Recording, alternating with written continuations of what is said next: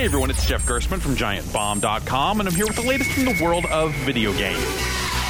Splatoon 2 hits the Switch this week, and it's a fun online shooter. It's also given us a first glimpse at another piece of Nintendo's online strategy, or lack thereof. There's a new Nintendo Switch smartphone app out to handle that online strategy. Once connected, you can dig through a few menus that show your stats in Splatoon. You can also try to get people together into an online lobby and play with friends, which seems functional, if a little clunky. But this is also the only way you can voice chat. Yes, that's right. The Switch itself apparently can't handle voice chat, so Nintendo has offloaded it to your phone. And it's a terrible experience so far. The chat dies if your phone goes to sleep, or if you check your notifications, or try to check your email, or just about anything else. The whole thing seems ill-conceived at best, and in practice it's a total joke. You'd be better off using Discord if you're looking to voice chat with friends via your phone. For more news and reviews from the world of video games, find me at GiantBomb.com.